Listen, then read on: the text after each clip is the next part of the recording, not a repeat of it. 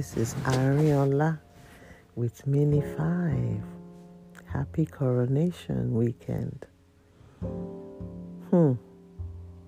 I've been talking about my development and growth, my younger years. But something happened today that I want to talk about. I was trying to do some giving food, and I went to look for a particular person.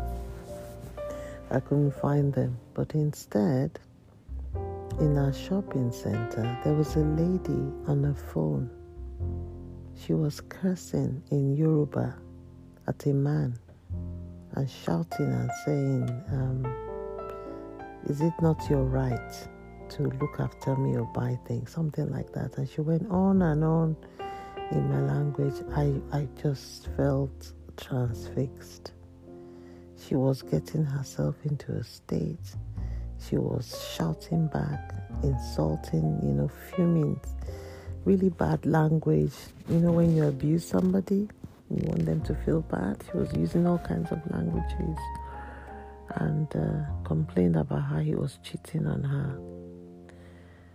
I just couldn't go past her. I had to stop and put my hand on her shoulder. I was praying that she wouldn't slap my face or something. In the end, she came off the call, and there was one or two other calls after.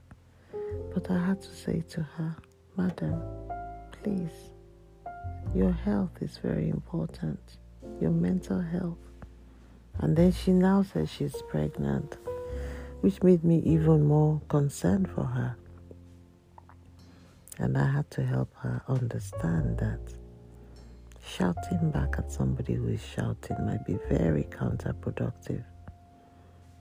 And then she goes, oh, he's always calling me and that and that. And I said, but what do you want?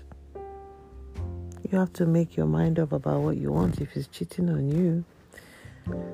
I just wonder, as human beings, why we might permit people to walk all over us and treat us anyhow, and then also try to over-apologize and explain when they get annoyed.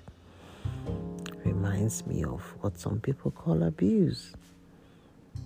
I just had to say to this lady, please, your mental health, your well-being is very important. And she needed to decide what she was going to do. I said, do you want him back? She says, no. I go, so why are you complaining about his calls then? I don't think she's thought that one through. When we're angry in the heat of the moment, we say, we don't want you. It's over. It is done.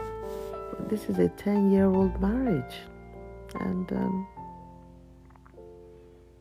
I pray that she finds peace and gets wisdom to navigate the next few days or to navigate the relationship. I was just trying to encourage her not to get herself into these verbal arguments and brawls where you're shouting at each other. I said, that doesn't work. It's not going to help. Anyhow, I do remember that I was discussing my young Arinola, my younger self, and how Jesus became such a very important person in my life. I found that reading my Bible, I could see God in a light, in a very fun light, where he was like my daddy. I could talk to him about everything and anything. And I kind of like to invite you to look at the Bible and see how the writings apply to you and whether you find it exciting to discover certain things about God. God is a father, and he's such a loving father that he wants us all to come to him as we are and experience his love. So that's why why I'm talking about this and what I'm inviting you to do. I'd like you to talk to Jesus. Okay, thanks for listening. This is Ariola with Mini 5.